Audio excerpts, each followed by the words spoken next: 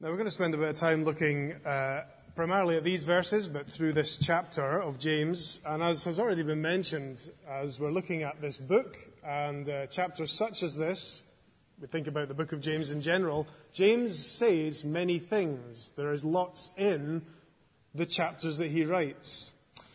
So we won't cover every verse, but I want to think primarily tonight about the flow of the chapter, but kind of turn it back to front. So I want to look at a couple of things, and one is if you like, the theological assertion that James makes. He brings out a particular point about our salvation, and that is that faith inevitably produces works. That's something that he says very clearly in this chapter. Then what I want to do is come back to the first half of the chapter and see how that's evidenced. So we see an example of that James brings out, particularly relevant to his own situation in the first half of the chapter. Okay, so that's broadly speaking what I want to do tonight. Now this whole idea of faith and works is very central to our studies or our series on James. Somebody asked me this week, what's the title for the sermon? And I hadn't thought of one, so I thought it could be Faith and Works. And then I was reminded, well, that's actually the title of our whole series, Faith Works. So I thought, well, good, at least I'm on the right lines. But that whole link between faith and what it produces is essential to what James is trying to say. So let's just hold that up just for this starting section and recognize that. This is a key component of what James is trying to say. And if we're just going to see how this links into the first chapter, we're starting chapter 2 today, but you can see how at the end of chapter 1, James has already touched on many different aspects of what it means to be a Christian, but he says these words at the end of chapter 1. He's addressing what he would term true religion. Now, we sometimes shy away from the word religion, but James uses it to describe the Christian life. And here's what he says in verse 26. If anyone thinks he's religious and does not bridle his tongue, but deceives his heart, this person's religion is worthless. So he touches on the tongue or the speech. That comes up time and again in this book. Then he goes on to say, religion that is pure and undefiled before God, the Father, is this, to visit orphans and widows in their affliction and to keep oneself unstained from the world. You see how practical that is. So James has already started to touch on some very tangible aspects of what the people he's addressing and what your life should look like if your faith is genuine. So we're following really that train of thought into chapter 2. So if I was to say that the first point that I want to look at again, going into the second half of the chapter, is this one of faith and works. That, if you were here last week, and if you remember something that Corey picked up on, that's been a problem for some people. So Corey last week mentioned the fact that some people, and even some historically high-profile theological people, have said, well, James has got this real emphasis on works. But I'm not so sure how that fits in. That seems to contradict other parts of the New Testament particularly, maybe particularly what the Apostle Paul writes. Because the Apostle Paul is obviously so clearly focused on the fact that we are saved by faith in Jesus, by grace, not by works. So to start saying immediately James's focus is on faith and works seems to provoke a degree of tension. So let's just work through that just for a few minutes as we're getting into this chapter. Just to turn to something that Paul says just for a minute in the book of Ephesians, I want to just bring together a couple of lines from Paul and some of what James says here to show that there's no tension and then actually to give us a right perspective on what James is saying about faith and about works. So Paul says in the book of Ephesians, let me read a verse from chapter 2. Paul says this, for by grace you've been saved through faith. That's pretty clear, isn't it? So your understanding of yourself as a Christian has to be that it's not of yourself. You didn't engineer your salvation.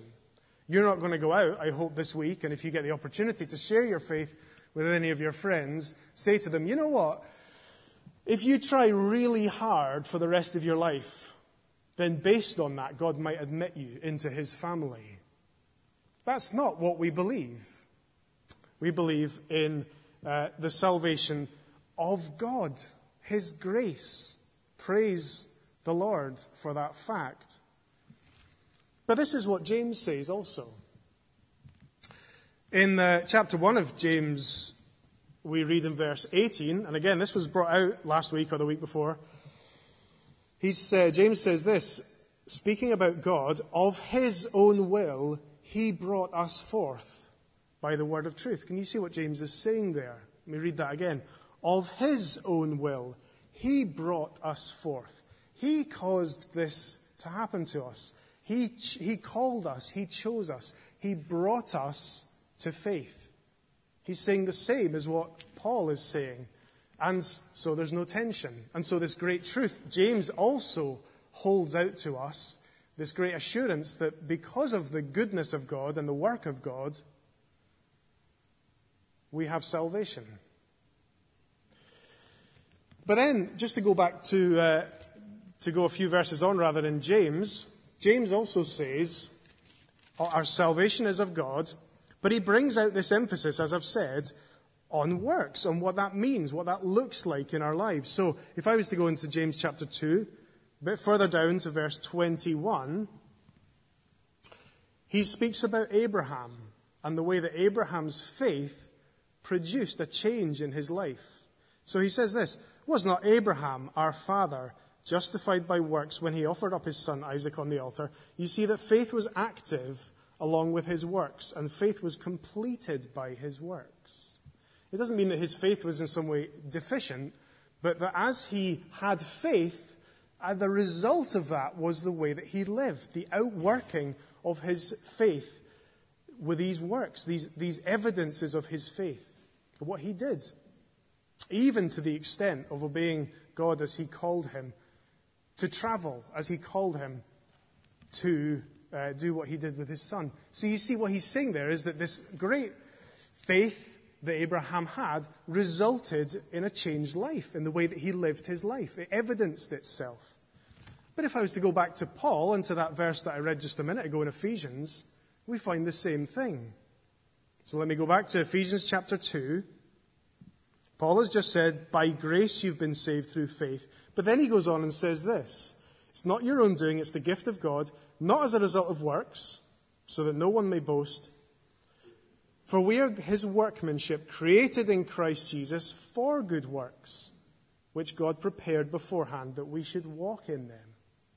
So he's absolutely clear that the faith that we have, this great gift of God, should result in such a degree of praise to God and thankfulness to God that it changes our lives. That he has prepared beforehand these good works that we may do, which are an evidence of our faith. Faith in him, saving faith, changes the way that we live. It doesn't leave us unchanged, in other words.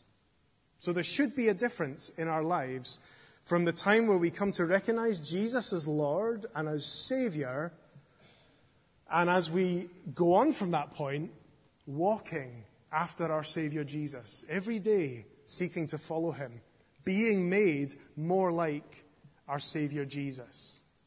So it means, just to rephrase it again, that we can't say, well, I became a Christian once and it didn't make any difference to me.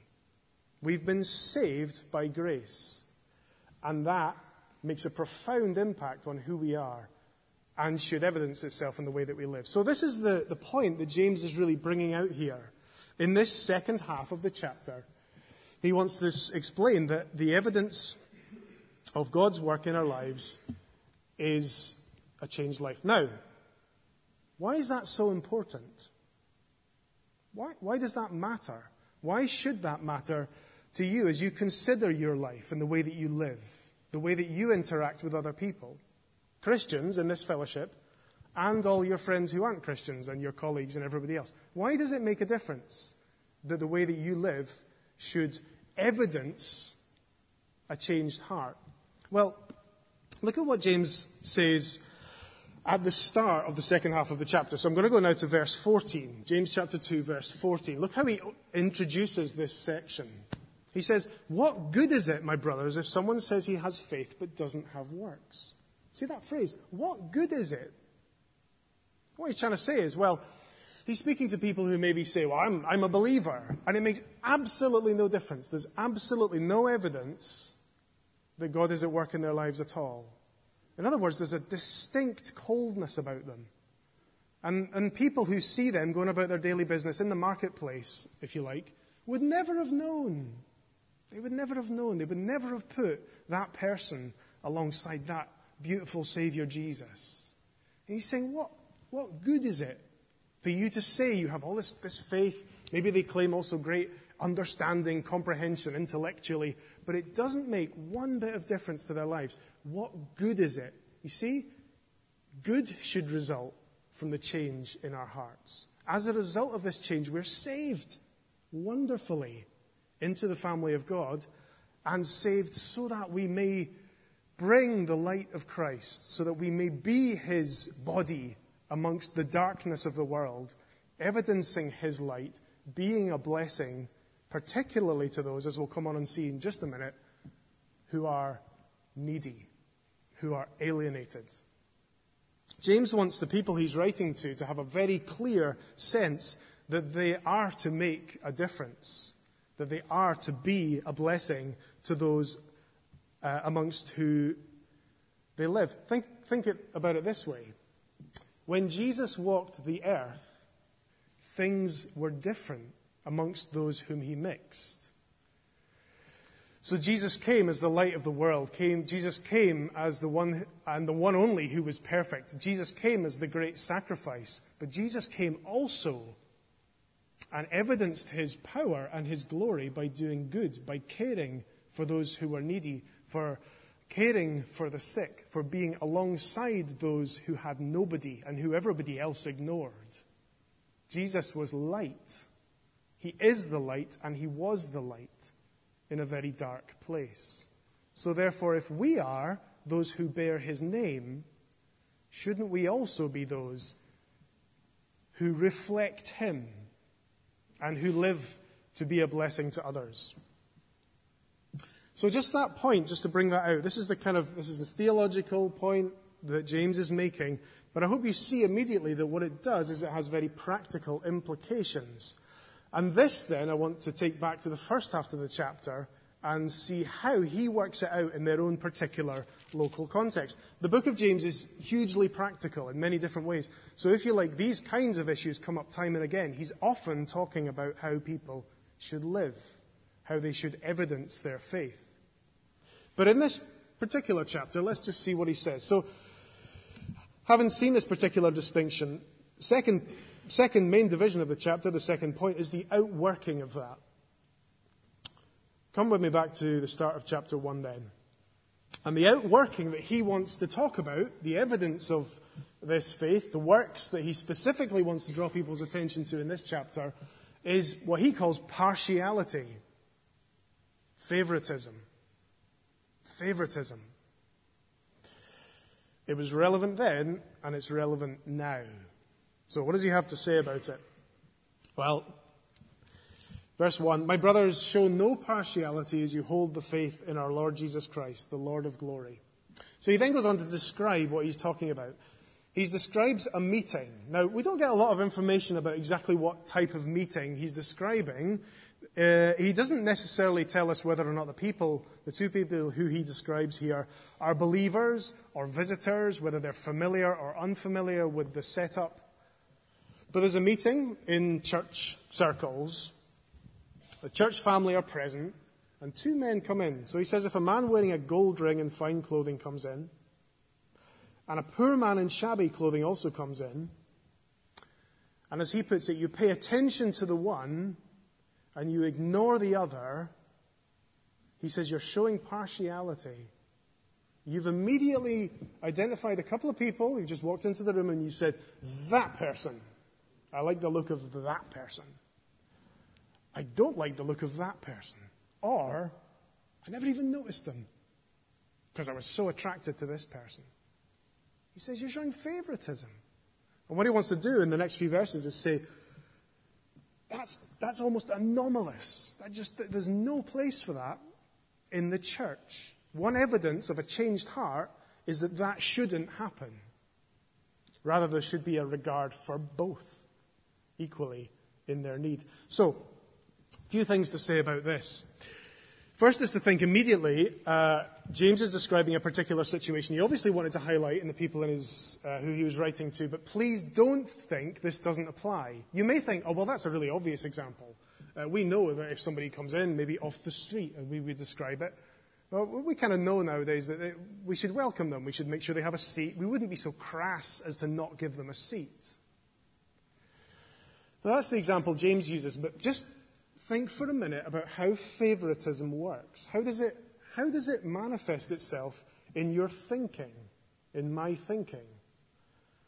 What happens when we view different groups of people here and in your work, whatever? It has the potential to be much more subtle than that, doesn't it? All kinds of things go on in the dynamics between human beings, for good and for bad.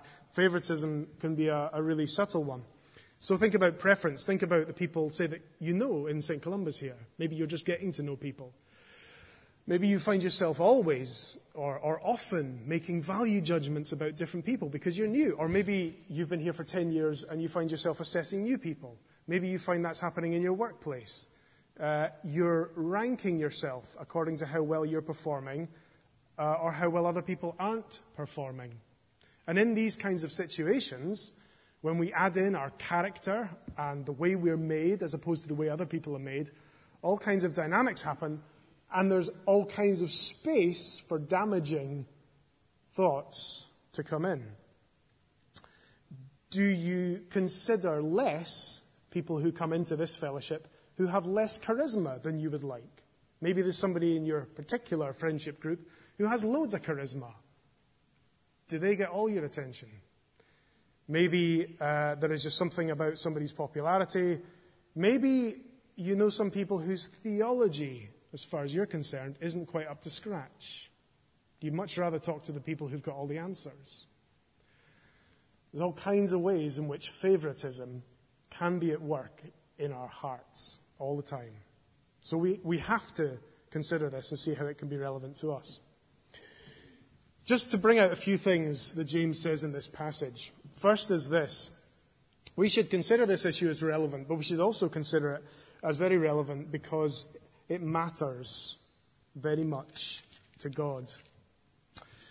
In this first section, let me just go down to verse 9. Come with me down to verse 9, where James says this: if you show partiality, you are committing sin and are convicted by the law as transgressors. So those are very clear words, aren't they? If you show partiality, you're committing sin. Now, look at what he goes on to say for just a verse or two after this. In verse 10, he says, whoever keeps the whole law but fails in one point has become accountable for all of it. For he who said, don't commit adultery, also said, don't murder. If you don't commit adultery but do murder, you've become a transgressor of the law. Why does he say this? Why does he go from talking about partiality to kind of expanding it and bringing out these big sins, these serious sins, and explaining that you have to make sure that even in one part of the law, if you've not been able to fulfill that? Well, what he's doing is he's saying, don't just think that something like partiality or favoritism is just a bit of a character flaw. It's not really that important, or God doesn't see it as that important. He wants you to see it as very significant, actually. And think again about the dynamics of what we're talking about. He's describing this as happening within a group of people who call themselves the family of God.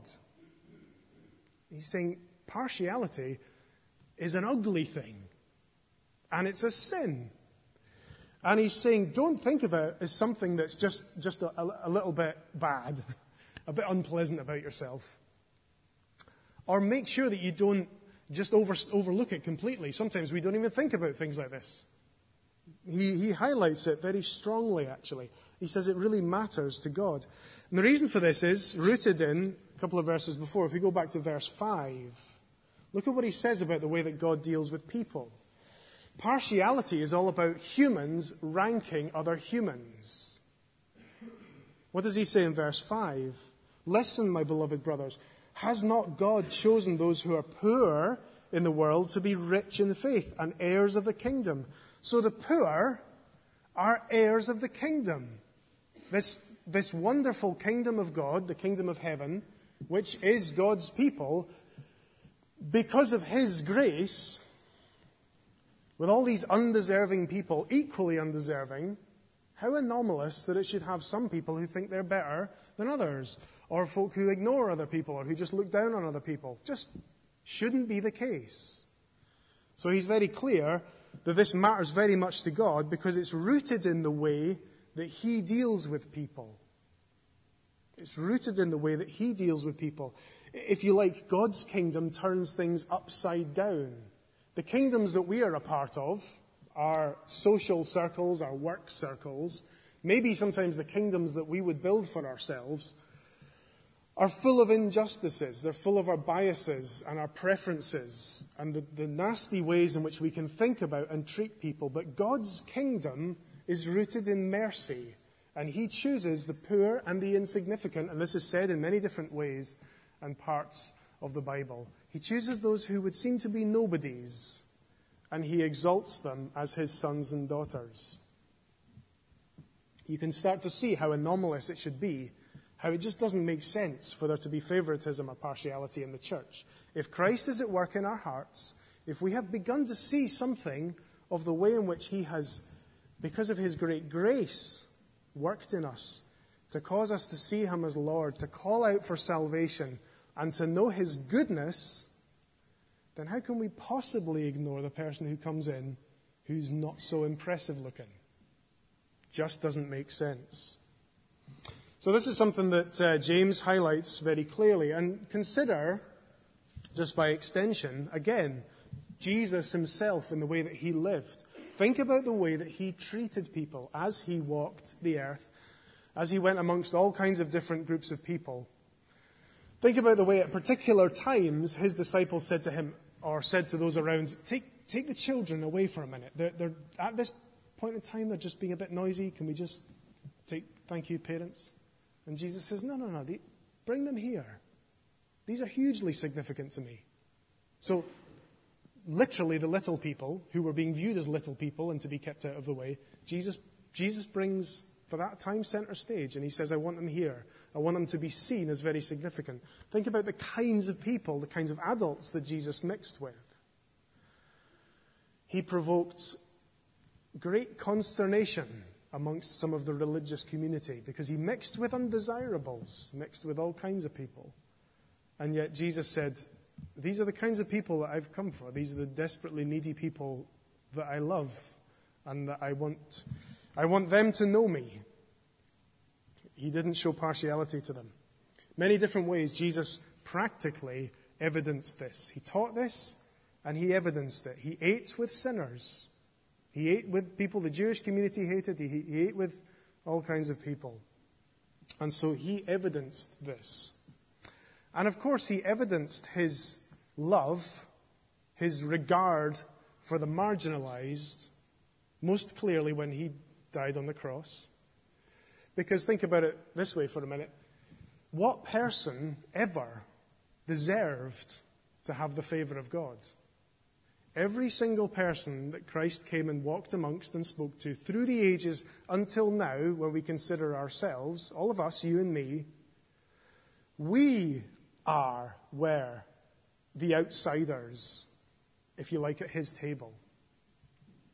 If you consider the God of glory, which of us could ever have just entered into his presence and said, here I am, thanks very much, I'll take a seat? We are utter outsiders, created by him, but so far away from him, following our own paths.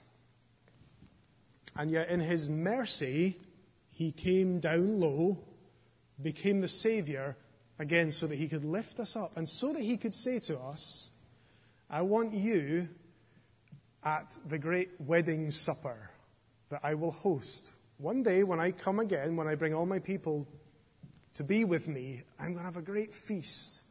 And I want these people who were outsiders, who were outside my kingdom, I want to bring them in, and I want to seat them, and I want them to enjoy this feast with me. So consider that great act that Jesus did, that great mercy, that great love that Jesus showed to those who were not deserving. And when we consider that, it makes it impossible for us to look down on the undesirable. It should make it impossible for us to overlook somebody. It should make it impossible for us to consciously kind of just negate somebody in whatever circles we mix in, because they're just not so interesting to us, or because they trouble us. This faith that we have, which is the great gift of God, which is His love, should be at work in us, producing a change in us, so that because of His great love for us, we are ready and able to show love to others. So one writer I read, just thinking about these passages, says the church is a family, not a club. Sometimes we think about the world, even the church, in terms of a club. It's the people that we like. It's the people that we think should get in. But it's not. It's a family. And in fact, it's God's family, God's people together. There's absolutely no way we can get to decide who to ignore or not. So James is very practical then, and he brings out this problem which was maybe in evidence then and always has the potential to rear its head. Every day in my heart is the potential for favoritism and for making value judgments about other people based on how I feel about them, how I decide they should be treated. And so James challenges me to the core, calls me again and again to remember the gospel, how I have been treated by God. Just to say one more thing about this before we finish. Pick out one more verse from what James speaks about, just to, again, elevate the priority of this. Verse 8 says this. Verse 8, if you really fulfill the royal law according to the Scripture, you shall love your neighbor as yourself. If you really fulfill the royal law according to the Scripture, you shall love your neighbor as yourself. Just to pick out that idea of the royal law. What's he talking about there? Well, think about Christ as the king, the great king, the one that we so need, the one who leads us so perfectly. What law does he institute? But the law of Christ is the law of love. This great king who came so low and who laid down his life for us. Think about the way that he considered us and the way that he acted towards us. And this is the outworking of it, of course, isn't it? This great, maybe familiar phrase to you, love your neighbor as yourself. This is great evidence of how, again, it should be that we treat others. And of course, we think about our neighbor as the one in whom we come into contact with. Not the one we prefer, the one in whom we come into contact with. You should love your neighbor as yourself. And that's the standard that our King practiced, and that's the way in which he wants us to live. I'm reading a novel at the moment. It's a kind of historical novel, bit of detective, bit of intrigue. Helps me go to sleep at night. It's quite enjoyable. But there's a main character in it who's got a kind of physical deformity. He's stooped. He has a problem with his back. And this character has to come into contact with the king. So he's been sent by a delegation, and he has to meet, I think it's Henry VIII. So he has to come into contact with Henry VIII. Very nervous. He's never met the king before. He's got an important job to do, and there's loads of people going to be surrounding them when they meet.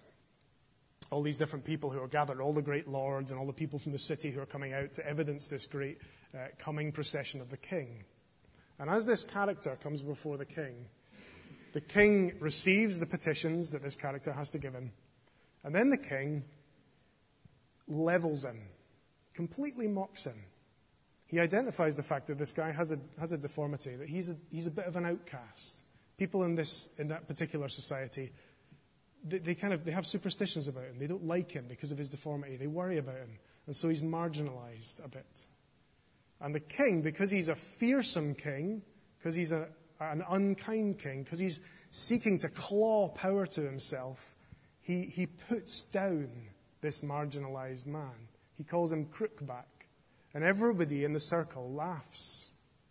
And this man who has this deformity is further ostracized. He's put further outside the camp. And he has to deal with the shame that follows him around all his life. But our King doesn't act like that. Our King Jesus doesn't need to claw power to himself because he is the Almighty. He is good, and he sees those, again, just to say, he sees those who are so desperately needy, and he meets them exactly at their point of need, and he provides mercy because of his sacrifice. And then he says, now go out to all those other ones who are marginalized, all those other people who feel alone, all those other ones who come to church and who feel really awkward, or who've not come to church for 5 years because they had a bad experience and they're terrified to ever come back, or those people in your work who actually nobody does like, all of those ones who are marginalized, and show them love and show them mercy, and draw them, call them to the great King who is all mercy and love, and whose gospel we so desperately need to remember. And all those who are marginalized need to know that it is for them. Amen. Let me pray.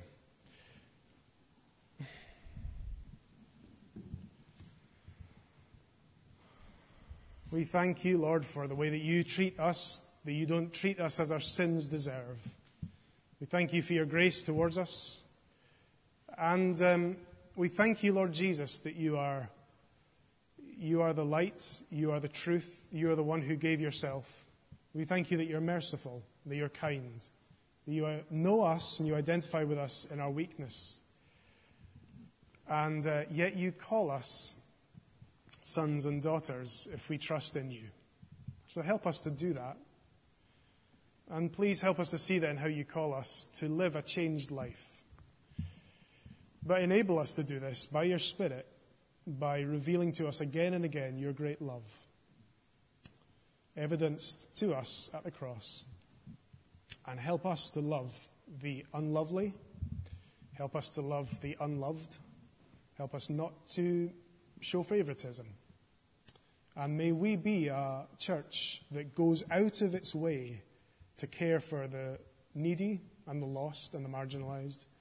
And may we be a church that welcomes, truly welcomes, all kinds of people, and that doesn't allow favoritism or division or judgments to cloud or to spoil or to mar the fellowship. Because we are your people. If we are Christians, we are called by your name. Help us then to see you and to follow you. Amen.